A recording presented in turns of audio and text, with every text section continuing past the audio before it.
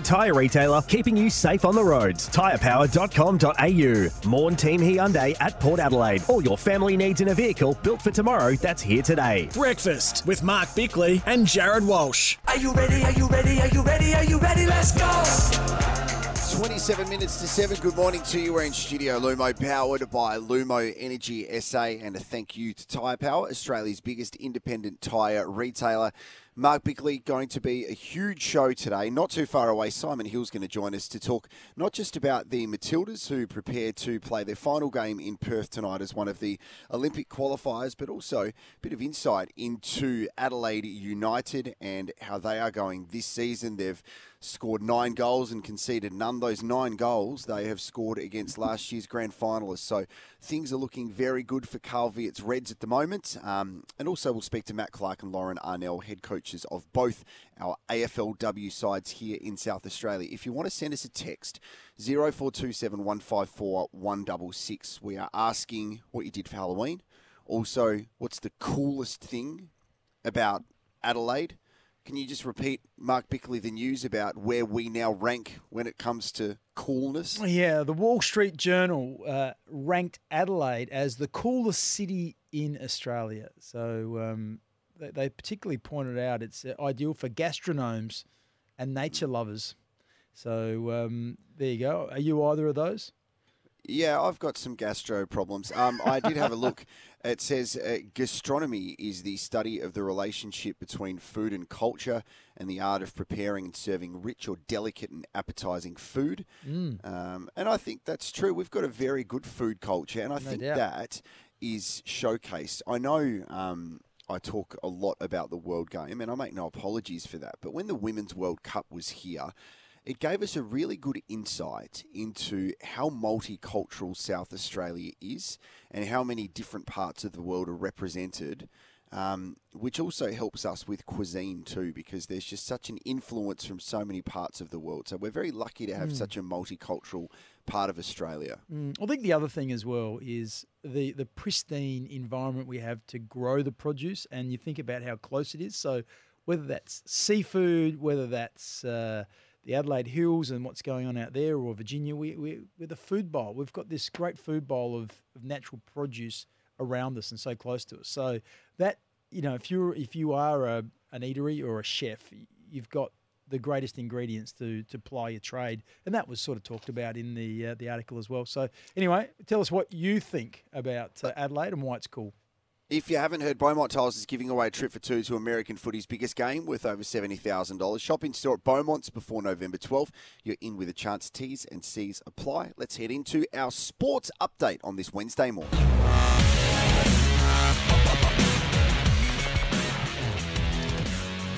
Okay, let's start off with netball. Australia has completed a hugely successful 2023 campaign by sweeping South Africa in their 3-match netball series. That's where Jared Walsh is at the moment in Hobart. They had a win last night, 77-50. So it means they finished the year with 16 victories from 19 tests. They won the Quad Series, they won the World Cup and the Constellation Cup prior to playing the Proteas. So well done to the Diamonds. Former champions Pakistan have kept alive their slender chances of making the semi-finals of the 50-over World Cup with a 7-wicket win over Bangladesh. So well done to Bangladesh. This is interesting. Saudi Arabia was the only football association to present a bid to host the 2034 FIFA World Cup. That was before the deadline closed. One bid was put in. FIFA then invited bids from Asia and Oceania, but nobody decided to put in. Australia said it would not be presenting a bid to host the tournament, leaving Saudi Arabia as the only candidate. Now, I assume everyone just thinks, you know what, there's a bottomless pit of money coming from Saudi Arabia. We are not going to waste a big pot. I think it's around $50 million the last time we decided to bid for something like that. And if you spend that type of money and you don't get it, that could be put into other stuff. So anyway. Yeah, it was interesting yesterday. Football Australia put out a statement, and the statement effectively said, we've explored the opportunity to host the FIFA World Cup, and having taken all factors into consideration, we've reached a conclusion not to do so for the 2034 competition. Instead, we believe we're in a strong position to host the oldest women's international competition in the world, the AFC Women's Asian Cup in 26, then welcome the greatest teams in world football for the 29 FIFA Club World Cup. So they've basically had a bit of a soft blow when they've said, hey, we're going to do this, but also, by the way, we're not doing this. Yeah. And as I said, it's probably a smart move. Let's not get in a bidding war against Saudi Arabia. That would be foolish. I want to talk NBA as well, please, Jared. Now, James Harden finally got his wish to be traded to the LA Clippers. Talk to me about it, because I'm looking at some articles and it's being described as one of the, James Harden trade. Did the 76ers get enough? How much does James Harden have left in the tank? Full details of the blockbuster trade. Look, there's about 100 articles on it. What is going on? Did it go down well? It's bizarre, and again, we've spoken about this before, Bicks. It just shows that player power in American sport is number one. So he indicated that he wanted a move from the 76ers. This was soon after he made a move from Brooklyn. In July last year, James Harden signed a 2-year, $108 million deal. And he got to a point where things didn't go his way. So he came out publicly and said, in relation to the boss of the Philadelphia 76ers, Daryl Morey, his name is, he said, Daryl Morey is a liar. I'll never be part of an organization that he's a part of. Let me say that again. So he doubled down. Daryl Morey is a liar. I'll never be part of an organization that he's a part of. And he then chose, they've played about 3 or 4 games this season already, to be at the games and sit out. So he's demanding a trade, and he's got form doing this. So it was late yesterday afternoon, which was around 2 o'clock in the morning US time, where it was revealed. Now I'm going to talk you through how this player movement worked. I'll keep it pretty simple for you. Please. So James Harden will end up going to the LA Clippers to join 3 other really big players. So Russell Westbrook is there, Paul George is there, Kawhi Leonard. I know you're really across all of these names. But this is what happened in the trade. So, going to the LA Clippers is James Harden, PJ Tucker, and Philippe Petrusev. So, the first 2 names there are big-time players.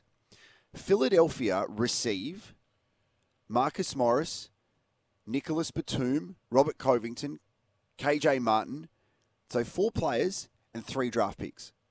So it's basically 7 for 3, and it's people still saying that Philadelphia have kind of lost out. But ultimately, the whole thing about this, and where I feel we need to be very careful in Australia, especially when we have something like a mid-season trade, if you have a disgruntled player, now more than ever, players have so much more control in where they want to go with their destiny. And yes, we can scoff over, no, it means nothing when players say, hey, I won't be prepared to move. For example, say Harley Reid came out and said, I'm not going to be going over to Western Australia. Player power is number one now. America is an inflated example, but we still need to be careful over here. Yeah, the only thing I'll say to that is the numbers are so astronomical. Like for James Harden, he's clearly rich enough that he doesn't need the money. And if he refuses to play, and maybe he, that is in breach of his contract, and they say, we're not going to give you $50 million, he says, well, you know what? I've got $200 million in the bank. I don't need it.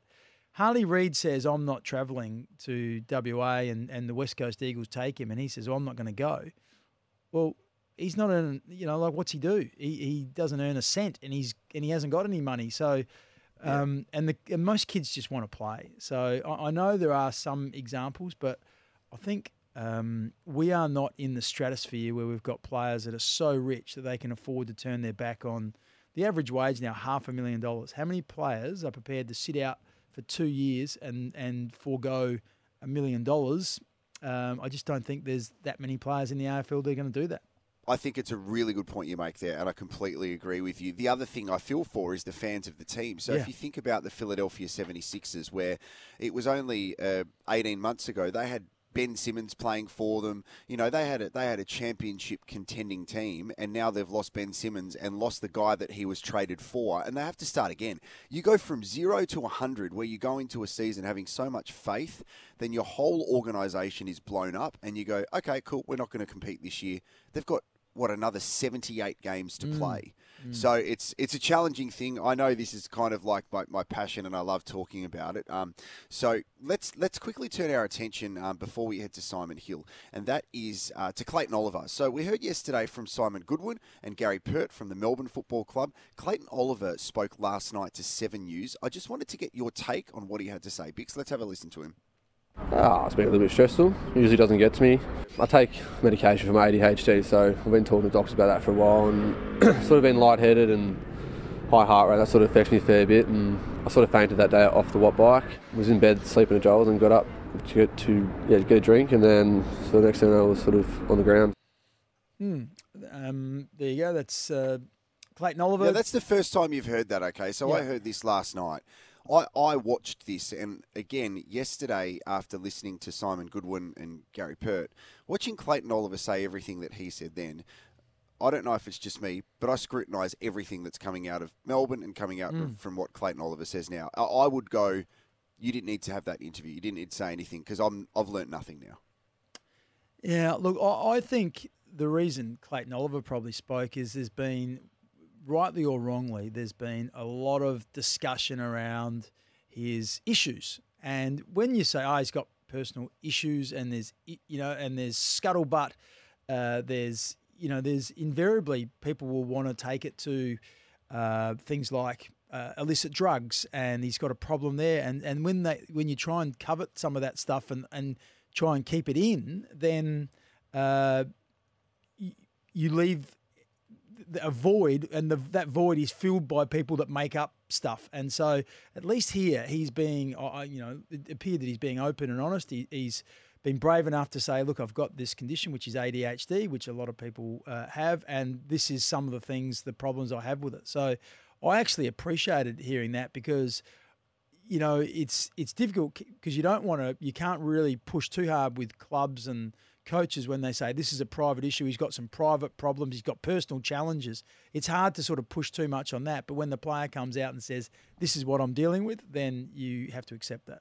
All right, what do you think? 0427 154 166. We're in Studio Lumo, powered by Lumo Energy SA. It is 6:45. Next, we are going to catch up with the voice of football, Simon Hill.